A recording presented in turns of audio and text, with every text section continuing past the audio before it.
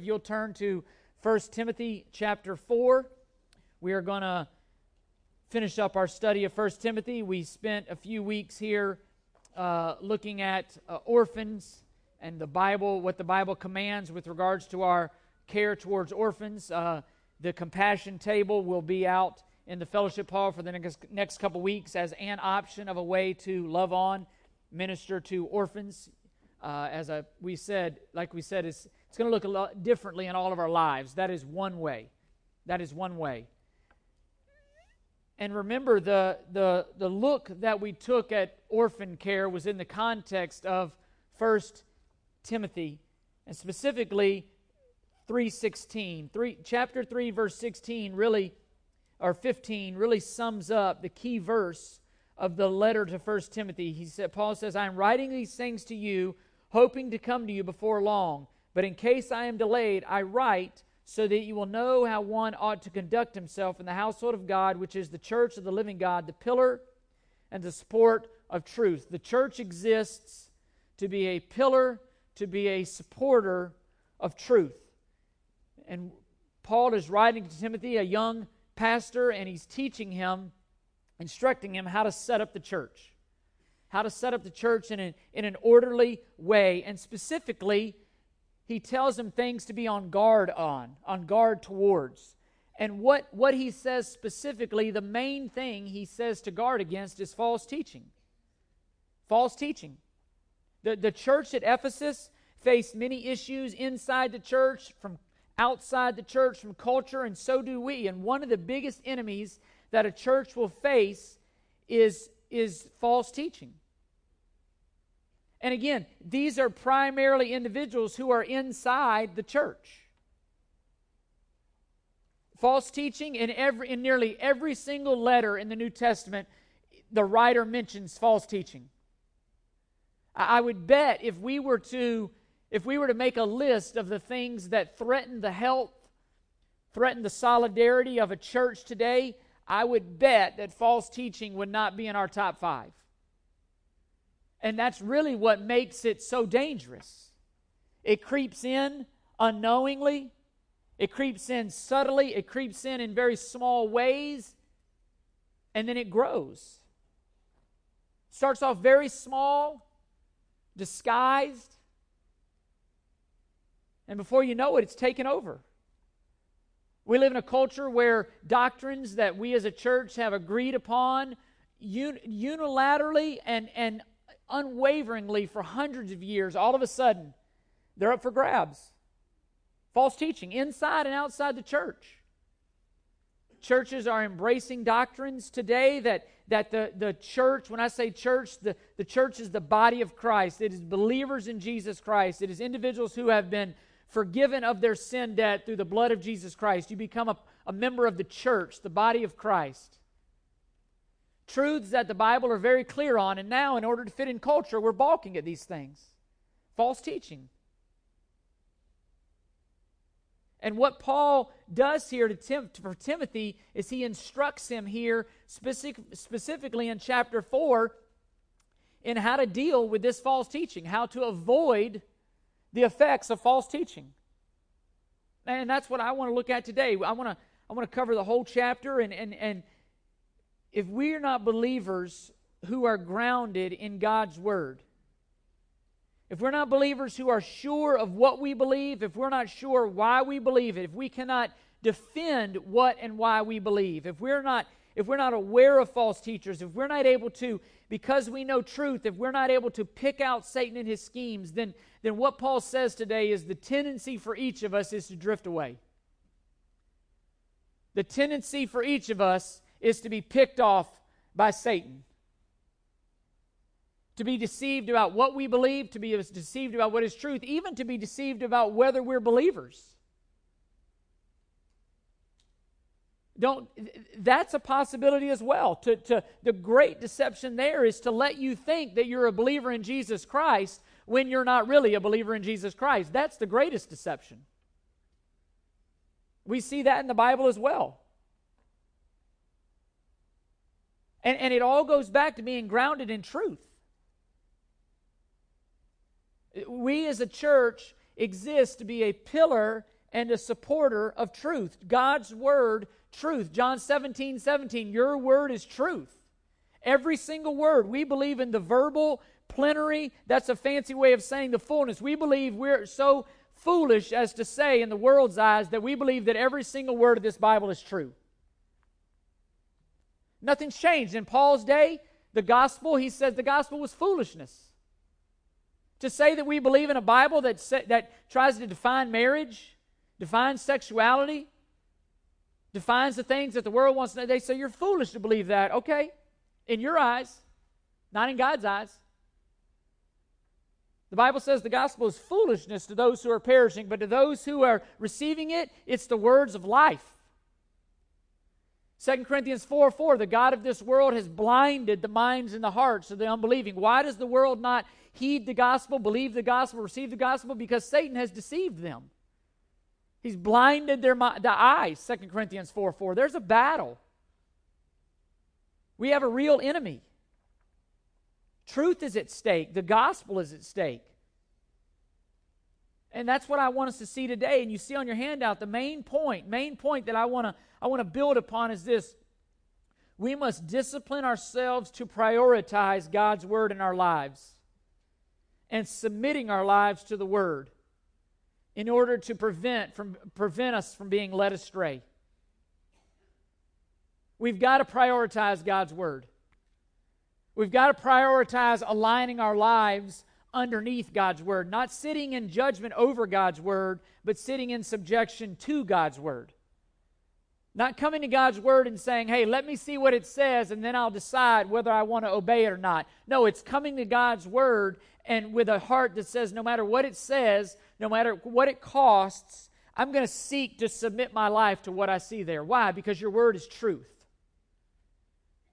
Because all Scripture is God-breathed and is useful for teaching, rebuking, correcting, and training in righteousness, so that the man of God, the woman of God, may be a thoroughly equipped, adequate, complete for every good work. It only comes through the Word of God.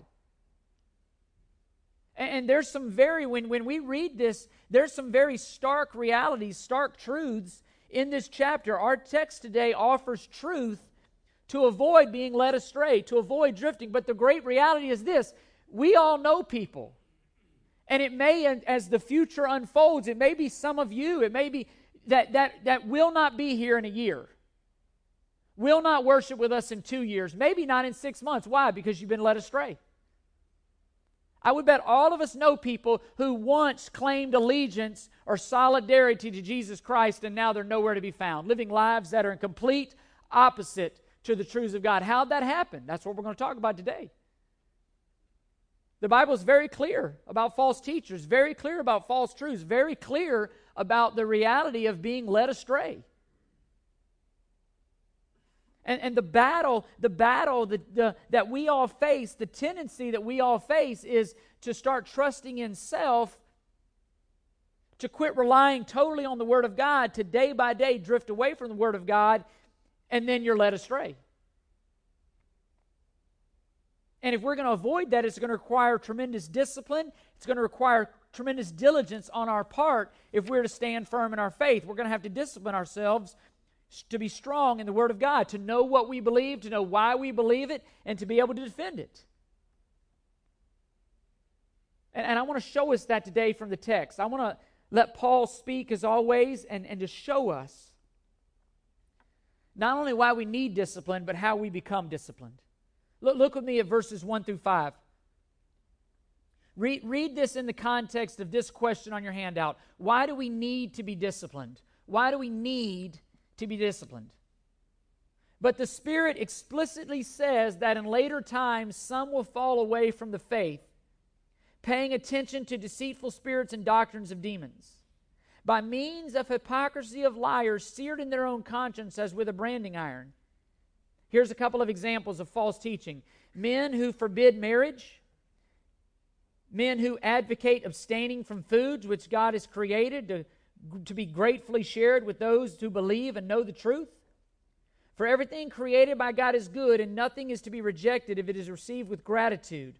For it is sanctified by means of the Word of God and prayer. Text is very clear. the Spirit explicitly says that in later times some will fall away. So why do we need discipline? The A there is because we're in a spiritual war. Please hear that. We are in a spiritual war. Throughout Scripture, you see time and time again, it is God versus Satan, good versus evil. That battle rages in our hearts, it rages in our minds. The battle to live according to your own flesh, your own wisdom versus God's wisdom. It's a battle. Self versus spirit, flesh versus spirit. Whose glory will we live for? God's glory, our own glory? It's a battle. Every single day there's a battle. And the question is, which will we choose? There's a war going on for our allegiance, for our children's allegiance. And our text, it makes it very clear that this battle rages from Christ's ascension into heaven until His second coming. That's what Paul is referring to there when he says in later days. He's talking about now. He's talking about every day from when Christ ascended to heaven until He comes again. People will fall away from the faith. There will be a war going on. Right now, you and I live in the middle of a spiritual war for our allegiance, for our perseverance. And the Bible is very clear, many will be led astray during these days. Our times are full of deceitful spirits, deceitful doctrines. And Paul is saying, Timothy, don't be ignorant of this fact. Know that there's a battle. And all of Scripture makes that very clear. 1 Peter 5:8.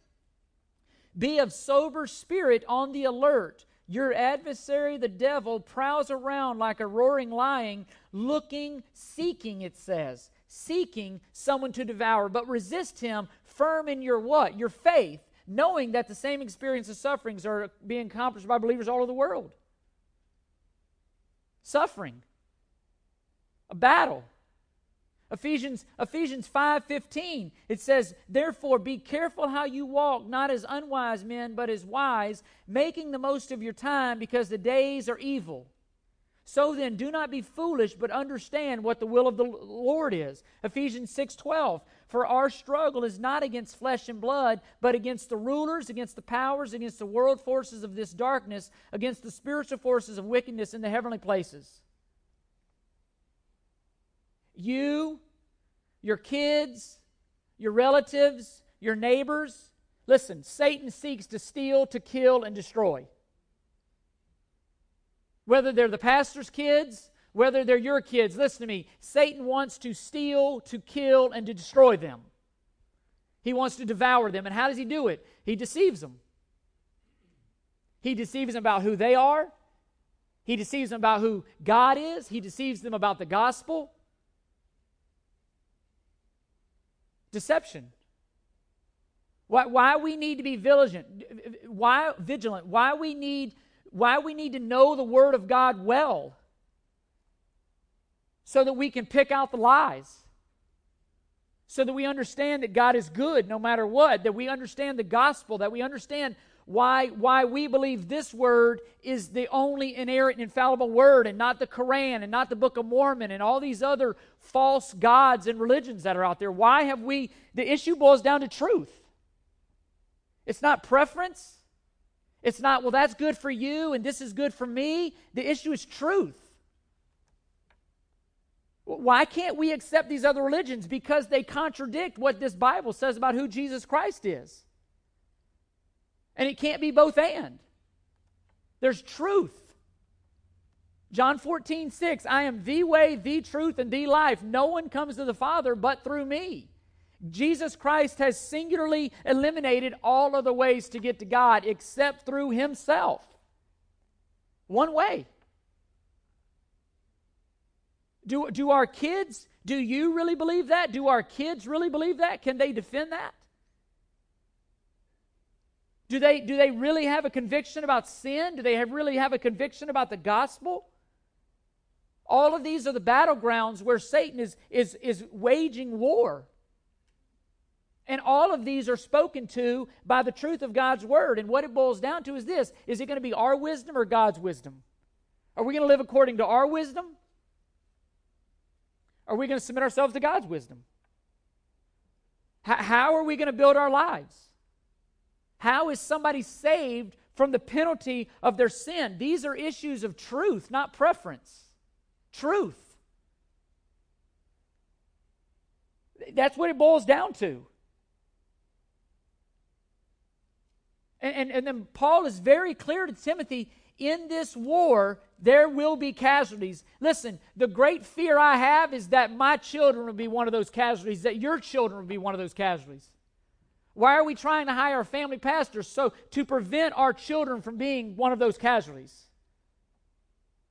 To prevent their parents from being those casualties. Because we're in a war.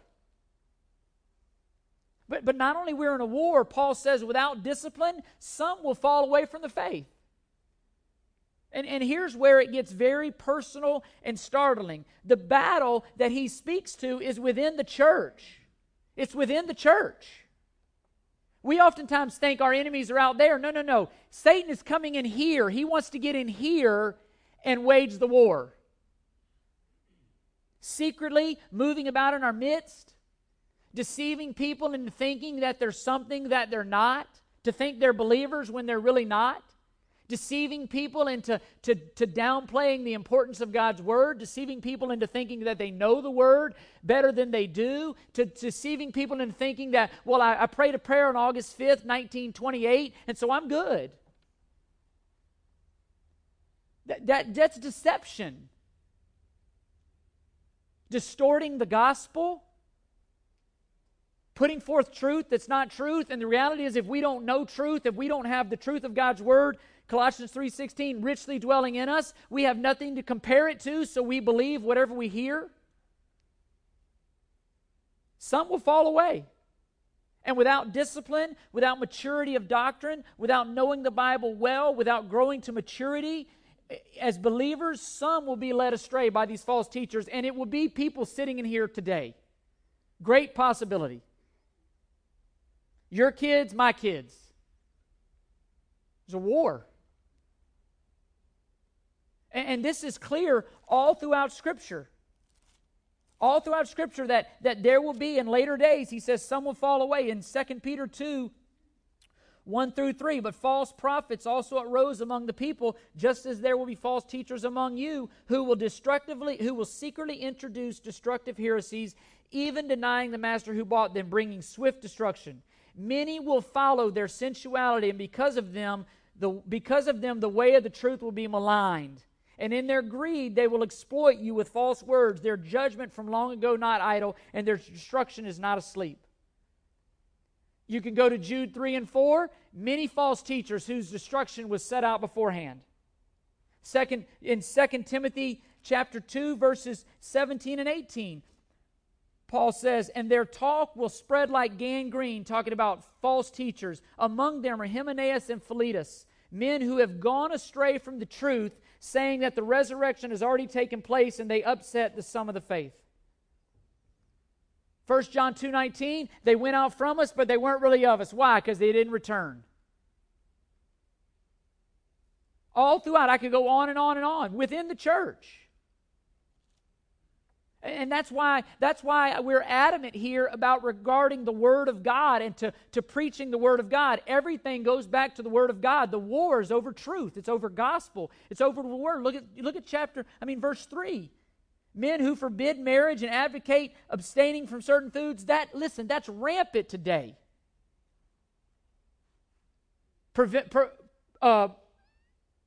Prohibiting marriage.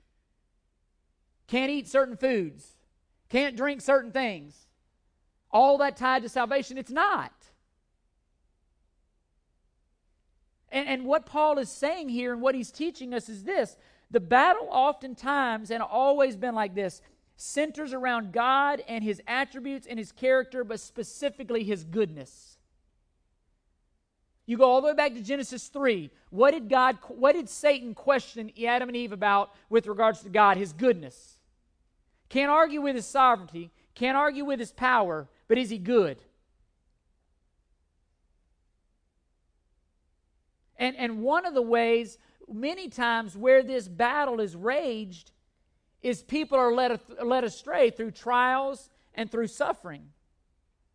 And if we've not settled the issue of God's goodness before we get in a trial, before we get into suffering, listen to me, Satan's going to whisper all kinds of lies in your ear about the goodness of God. If he really loved you, he'd have never let this happen. If he was really sovereign, he would have never let this happen. They're all lies. And they're all combated by the truth of God's word that says he works all things out according to the good of those who love him, to those who are called by his purpose. Only believers get to claim that promise. And the good that he's working all these things out to is that he's conforming you, verse 30, to the image of his Son, the image of Christ, who, by the way, did what? He suffered and died. You go to 2 Peter chapter 2, it says that Christ, leaving for you an example of how to suffer. How to suffer. And what he's saying is be on the alert. Your adversary prowls around like a roaring lion. Even that passage is in the context of suffering. It's in the context of a battle. It's in the context of even gratitude. Here in our own verses, it talks about received with gratitude. That's why we've talked about over and over again about forgetting and forgetfulness, how it's a breeding ground for pride and arrogance, contempt, lack of gratitude, all in just simply forgetting. And that's all of our tendency. And what Paul is saying is this: we have to know God's word in order to not be deceived about his goodness. We've got to know. We've got it to be settled. God is good. I mean, you go over to 2 Timothy chapter 3. Difficult times will come, but realize this: in the last days, difficult times will come. And listen to what will happen during today. These are today. For men will be lovers of self, lovers of money, boastful, arrogant, revilers, disobedient to parents, ungrateful, unholy, unloving, irreconcilable, malicious gossips, without self-control, brutal haters of God, treacherous, reckless, conceited, lovers of pleasure rather than lovers of God, holding to a form of godliness, although they have denied its power. Avoid such men. Holding to a form of godliness. Maybe that's confusing Christianity with morality. Maybe that looks like confusing Christianity with just being a good person.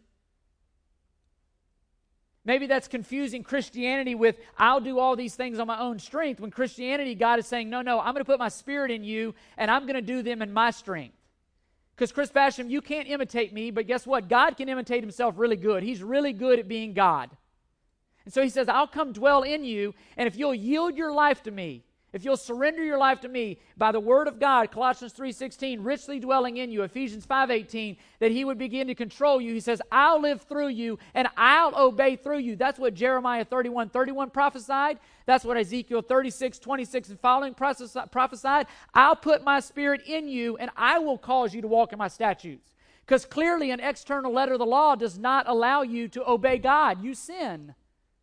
Romans 7, the law is holy. But guess what it does? It points out our sin. We can't do it, but God can do it in us. And when we starve ourselves of the Word, when we starve ourselves of the very power source, we get what we get. We lose the battle. People are led astray because they're immature. And interestingly enough, again, even in our own text, twice Paul mentions gratitude. Twice. Go back to your salvation. Go back to what Christ did for you. And remember, that's why we take the Lord's Supper every month. As often as you do this what? In remembrance of me. Why? Because we tend to forget. We tend to grow cold. And the pathway, you see it on your handout, the path away from God is the path of ingratitude. Simple ingratitude. You look at Romans 12, you look at Romans 1:21. For though they know God, they did not choose to worship God or give thanks to God. And what was the result? God gave them over to the passions and the lust and the sin of their heart. Simple ingratitude. Jude 16 says the same thing, simple ingratitude. If we're going to persevere, if we're not going to be led astray, we're going to have to be grateful for the gospel. And we're going to have to be disciplined. We're going to be disciplined so that we're not led astray, and that's the bottom line. And that is why we gather as a church. That is why the Word of God is so important. That's why our gatherings are so important. We're trying to prevent each of us from being led astray. We're trying to hide God's Word in your heart in every chance we get. Why? So that you can recognize Satan and his schemes, you can recognize the adversary, and you won't be led astray, and your kids won't be led astray. But it's going to boil down to discipline. It's going to boil down to hiding God's Word in your heart every chance you get. And listen, my kids are not immune to it. Your kids are not immune to it. It's grounding ourselves in God's Word. It's grounding ourselves in the gospel. It's understanding that as believers, we're not just saved by the gospel. Listen, I live every day of my life because of the gospel. Every day. All of our obedience flows out of the gospel. It's not something that we check a box and then we set that aside. No, the gospel dictates everything about Chris Basham, or at least that's my desire. Listen, I sin, trust me. Ask Karen, ask Barbara. But it goes back to the gospel. Why does loving your enemies make sense? Because of the gospel. Why does dying daily to self make sense? Because of the gospel.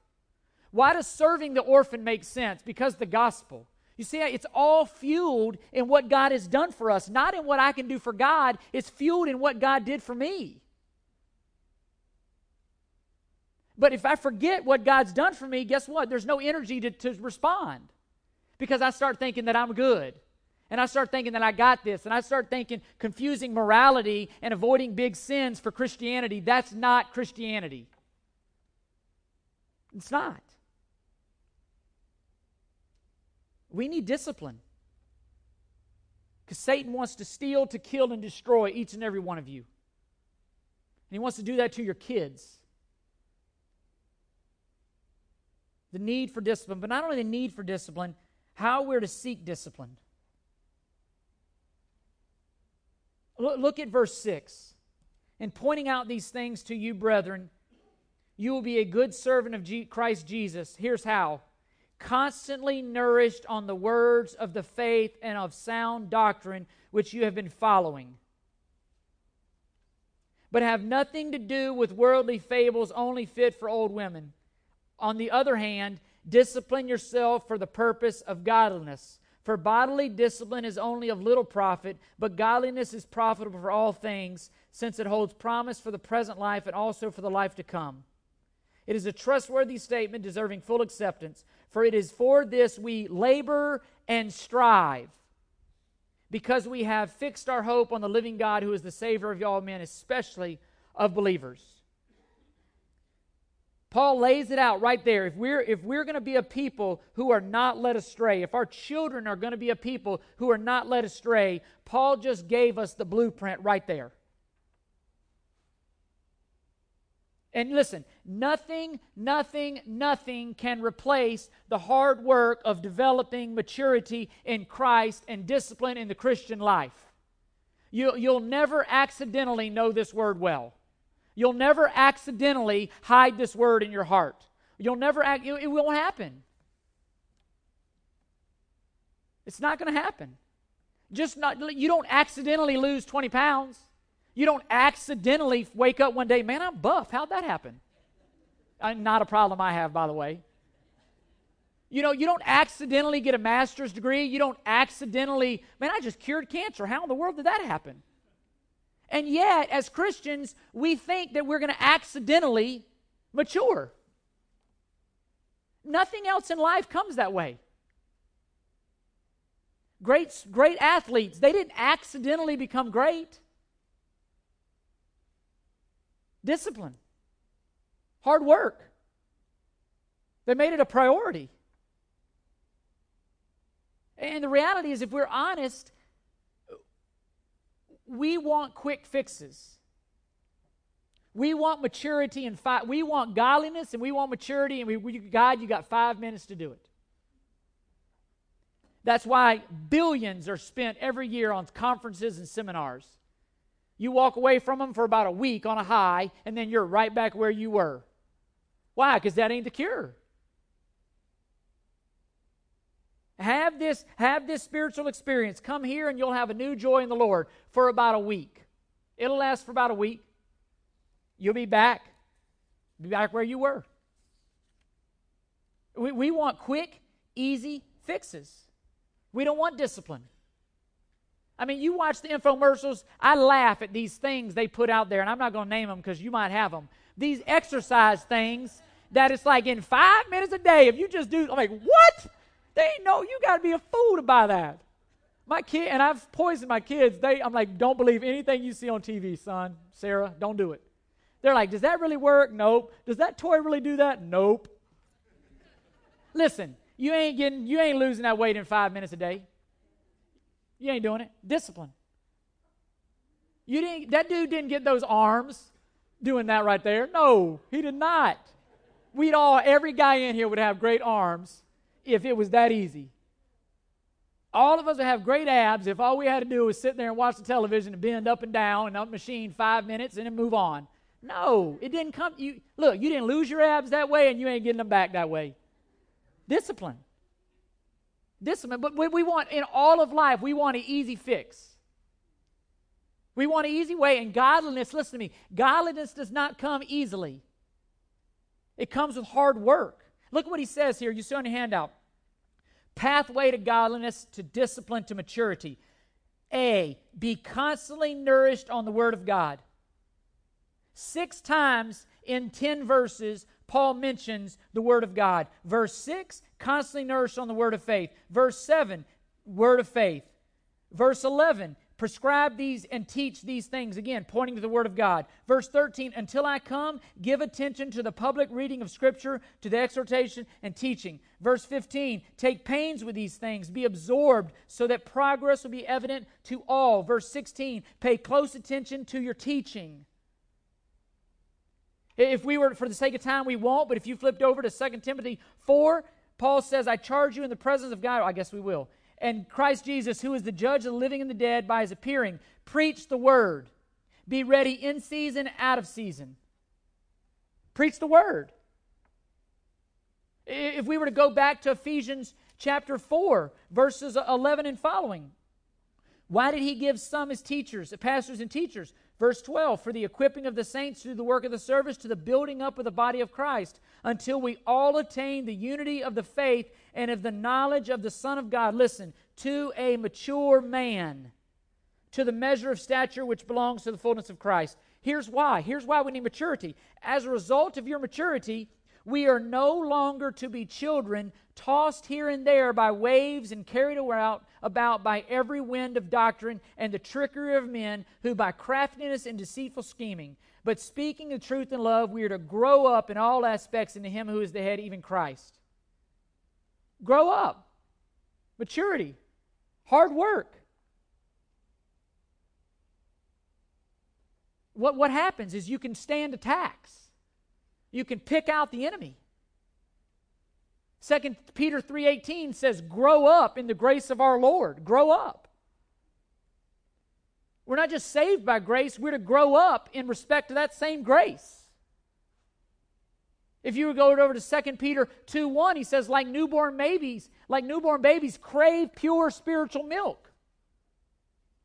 And he says that is the only way you'll attain maturity, is by the pure milk of the Word. He says, putting aside all malice, like newborn babies, long for the pure milk of the Word, so that by it you may grow in respect to salvation. And again, Peter, writing to Christians, interesting what he says, if you have tasted the kindness of the Lord. That's a big if. Why? Because some are going to be deceived.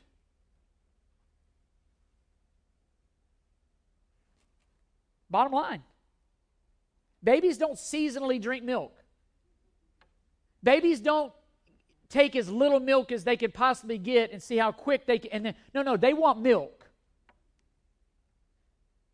Multiple times a day, milk. That's the only way they grow. And listen, the Word is the only way we're going to grow. And you see it on your handout there. Why? There's no other way to grow, to be spiritually mature, apart from the Word richly dwelling in you. Now, and the Word disciplines us to other disciplines, prayer, meeting together, all these other things, but it comes from the Word. Psalm 119, 9 through 16. How can a young way keep his way pure? By what? By the Word of God richly dwelling in you, by meditating on His statutes. And guess what? He says there, the more you read the Word, the more you begin to love the Word. Same way you fell in love with your spouse. You spent time with them. The more you spend time with them, you begin to fall more and more in love with them. How do you develop a taste for the Word? Read the Word. You say, I don't want to read the Word. Here's my read the Word. Over time, you know what you'll do? You'll begin to love the Word. I don't want to take those nasty pills the doctor gives me, but over time, you know what it does? It cures me. You say, well, I don't want to read the Word. That right there could be a problem. Why don't you want to read the Word? Ask yourself. You learn to love the Word. You fall in love with the Word by reading the Word. But discipline. You know, I have a fixing to be a 7th grader, and trying to help him and Sarah Grace to be disciplined to read the Word on a daily basis, and not just reading it to see how quickly they can read it and then move on to something else. But read it, and then I want you to write a paragraph in your own words to tell me what you read. And it sounds harsh. They think, you'd think I'm doing something awful to them, but it's disciplining them to remember what they read. God's not impressed by you just saying, hey, I read Ephesians 1 today, and you don't know what it said. He's not impressed by that. He wants you to hide it in your heart.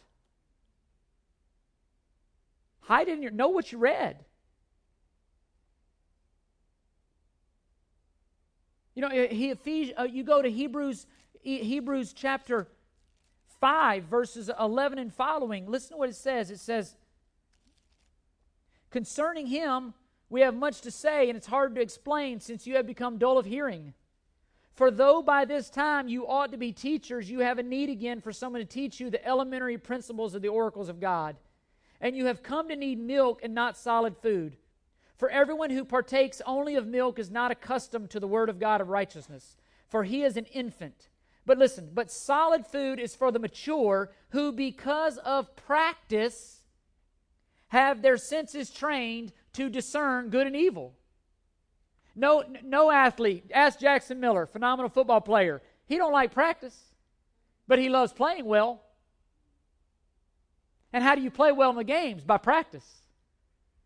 And there's these guys called coaches who know better than those players, and so they say the only way you're going to play well in the game is if you practice during the week, so I'm going to mandate that you come to practice. Why? Because on Friday night, when he scores a touchdown, I guarantee you Jackson's glad he went to practice. Esther's son, AK, up at Furman. Practice. It's not natural. And the reality is, if you continue reading into chapter 6, the very next verse, therefore, leaving the elementary teaching about Christ, let us press on to maturity, not laying again a foundation of repentance from dead works and of faith of God, or instruction. He goes on to say, for in the case of those who have once been enlightened and have tasted of the heavenly gift and have been made partakers of the Holy Spirit and have tasted the word of God and the powers of the ages come and then have fallen away, it is impossible to renew them again to repentance. Fall away. Deception. Lack of maturity. 1 Corinthians 3 says the same thing. I couldn't come to you, he says in chapter 3, as a spiritual man. I had to come to you as infants in Christ. Why? Because you weren't able to handle the milk of the word. You needed somebody to feed you. And it's interesting there. He says, how do I know that you're immature? Jealousy and strife. Not big sins, not murder, adultery, stealing. No, jealousy, strife. Go into a nursery and watch kids. Guess what? Guess what the issues are going to be? Jealousy and strife. Miss Pam will tell you, she works in the nursery almost every day. Here, every Sunday. Miss Judy will tell you, you know what you're going to deal with? Jealousy and strife. I wanted that toy. He touched that toy. Listen, that's my life. I'm just dealing with adults. Jealousy and strife. He touched my toy. He did this. He did that. Like, grow up. Here's the thing. Kids fight over dumb things. I can't tell you how many times I say that to my kids. What you're fighting over is just dumb. It makes no sense. You know what adults do who grow up that lack spiritual maturity? We fight over dumb things. We make big deals out of things that do not matter. Why? Jealousy and strife. Immaturity. Immaturity. It says it right there in the Word. Constantly nourished on the Word of God. The only way you're going to mature. But not only that, I got to get going here. B, seek to obey what we see in the Word. Seek to obey the Word by faith. Look at verses 7 and 8. Have nothing to do with worldly fables, but discipline yourself for the purpose of godliness. For bodily discipline is only of little profit, but godliness is profitable for all things. And again, in an effort to hear my heart here, but an effort to bring it home, I'll get real practical for a minute. I'm amazed that we as a body of believers, how we have all that we need, all the time, all the energy, all the resources to pursue the things of the world. We never miss a game. We never miss a practice. We never miss our shows. We never miss the gym. We're careful about what we eat. We're immensely disciplined at work and very successful at work. We're able to do great things everywhere, but then don't have time to read the Word of God. Claim to not have time to read the Word of God. We're disciplined in every other area of our life except the one that Timothy says here, except the one that's going to last for eternity. That body that you spend all that time working out, I'm not against physical fitness. You ought to try it. But guess what? It's going to pass away. Your ability to play that game is going to pass away. Your hair, that beautiful hair, is going to pass away.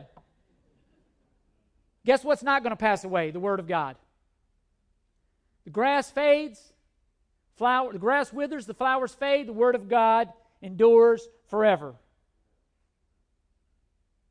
Why would we spend more time on something that's going to fade away than on something that's going to last forever? That's the question. And the reality is this. It's not that you don't have time, it's you don't have the desire. That's why you don't do it. You love the sports more than you love the Word. You love the money or whatever, that these other things more than you love the Word of God. Maybe you work out because you love the praise of men more than you love the praise of God. It's not about time. It's about desire. And here's the problem. If you starve yourself of something long enough, you know what happens to the desire? It goes away. It just goes away. That's the way it is with the Word of God. You starve yourself of the Word of God. Listen to me. The desire to read the Word of God is going to go away.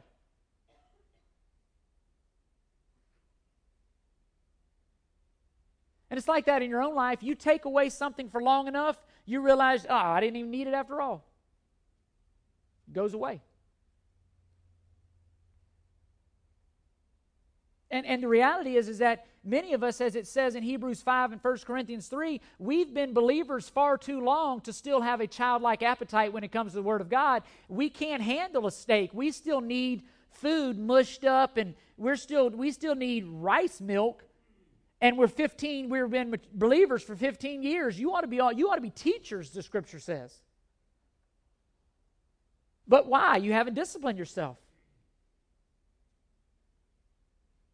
And maybe the reason some of us don't care to read the Word of God is because maybe we've been deceived about who we are. about our own salvation. Maybe that's why we don't care. I mean, look at verse 9.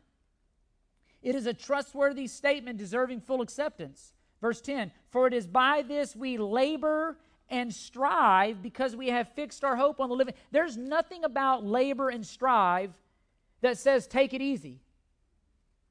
Labor and strive. You go to 2 Peter 3, he talks about for his divine power has given us everything we need for life and godliness, his precious promises. Verse 5, now for this reason, applying all diligence. In your faith, supply moral excellence. In your moral excellence, knowledge. In your knowledge, self-control. In your self-control, perseverance. In your perseverance, godliness. In your godliness, brotherly kindness. And in your brotherly kindness, love. Listen, for if these qualities are yours and are increasing, they render you neither useless nor unfruitful in the true knowledge of our God. For he who lacks these qualities, listen, is blind and short-sighted, having forgotten his purification for his former sins. Applying all diligence. Twice he says. Make every effort. Hard work. Not let go and let God. No. Hard work. And again, not for your salvation, but in gratitude for having been saved. Seeking to grow up in respects to your salvation. And he's very clear, you're not going to be useful in the kingdom of God unless you've matured. I mean, it would be like me walking to a mechanic shop and offering to lend a hand. I know this much about mechanics. I would be useless. Matter of fact, I would do great harm if I worked on your car. But there are mechanics who have trained, disciplined, applied all diligence. They're working on your cars, supposedly. And again, if we want to be useful, grow up. I'm sure all of us parents, you've had your kids come up to you and they want to help. You know what that means? The project's going to take 35 minutes longer than it would have done if you were going to do it. Why? Because they're immature. We just had our air conditioner replaced, and I sat out there and watched the guy, and I wanted to jump in there and help. But look, I want the air to run, so I'm not going to help. The guy knows his stuff. He's been doing it for 20 years. So I'm talking to him and sharing the gospel with him and his workers, and I'm like, I'm glad you guys are doing this, not me. Why? Because he's been trained. From day one, he said he grew up doing this with his father. Trained. But not only constantly nourished, not only obeying, but look what he says. He says, verse 10, we fix our hope on the living God. The bottom line is focus. It's priority, it's desire. Godliness, listen, it's all about godliness. We want to show off our Savior. You see it on your handout. Godliness is seeking to center our lives on the things of God and His glory. And it's interesting. Look what he says. Verse 10. We do, look at, go down to verse 15, I'm sorry. Take pains with these things, be absorbed in them. Absorbed, again, labor, strive, so that your progress be evident to all. Look at verse 16. Pay close attention to yourself and your teaching. Persevere in these things, for as you do this, you will ensure salvation both for yourself and for those who hear you. Here's what I want us to realize real quickly as we close. Godliness matters not only for you, but it matters for others. I read a quote this week from a pastor that said that he tells his people all the time the number one gift that he can give his sheep is his personal holiness. Seeking after God. Be absorbed with Him. And in the reality, verse 16, again, he's built on the Word. He's built time and time. Give attention. Read the Scriptures. And I want to communicate something for us real quickly as we close. And very important. And if you're not listening carefully, you will misunderstand what I'm saying. If you've not listened at all, or if you want to please listen now. If you've been half listening, just shut your ears so you don't leave here and hear the wrong thing. Look at verse 16. Read it very carefully. Pay close attention to yourself and to your teaching. Persevere in these things, for as you do this, you will ensure salvation both for yourself and for those who hear you. My unwavering commitment to this word, your unwavering commitment to this word,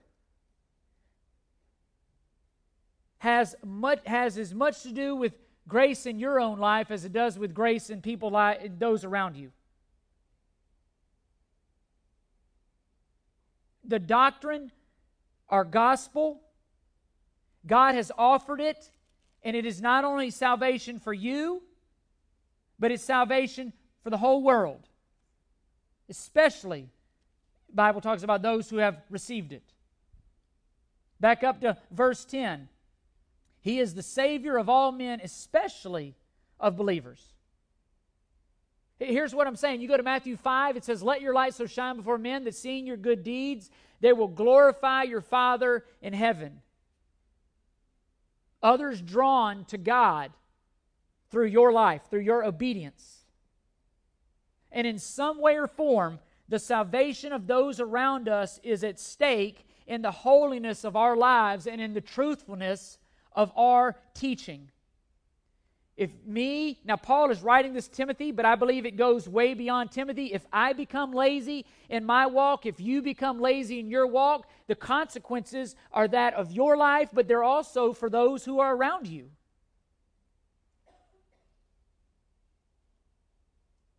And their salvation, God is using your life to lead them to salvation many times. And again, before you say, well, what about salvation by grace? Listen, Ephesians 2:8-9, "For it is by grace you are saved through faith, and not of works, lest anyone would boast."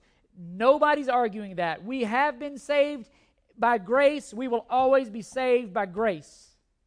But 1 Timothy 4:16 does not contradict that. It is a confirmation, because we stop at 2:8-9. But look at what it says in 2:10. "For we are His workmanship, created in Christ Jesus for good works, which God prepared beforehand so that we should walk in them." Listen, you see it on your handout. When a pastor or any other believer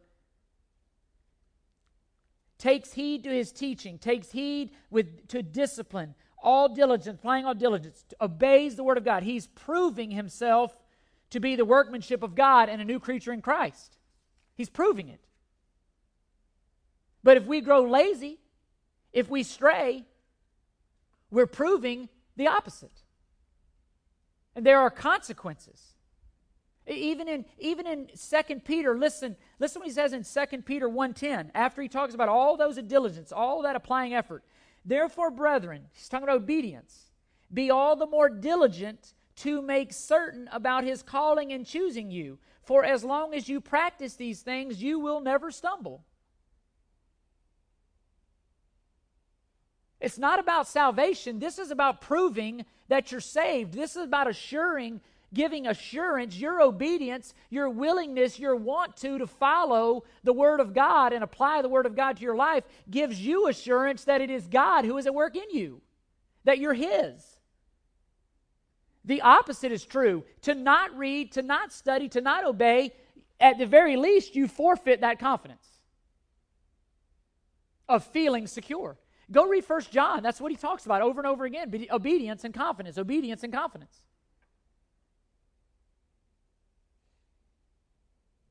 He's not saying that you have to be uncertain all the time about your faith, but he's saying, look at your life. I mean, Paul in 2 Timothy 1:12, "I am not ashamed, for I know whom I believed in and am persuaded that He is able to guard those who entrusted to me until that day." Paul's assurance is not based on taking faithfulness away, and so that personal holiness doesn't matter. His assurance was based on the power of God's grace to keep him, that God was able to guard, and therefore he obeyed. You look at Hebrews 12:14, strive for holiness. You look at Philippians 2, just for a second. Philippians 2:12 and 13. So then, my beloved, just as you always obeyed, not in my presence only, but now much more in my absence, work out your salvation with fear and trembling. For it is, if you stop there, it looks like it's man-centered, but look at verse 13. For it is God who is at work in you, both to will and to work for His good pleasure. The working out of your salvation is proof that God is working in you. And what I'm challenging us with this is this. Grace is no excuse to be lazy or remain immature in your walk with Christ. We're saved by grace. That in no way allows us to be lazy or undisciplined in our walk.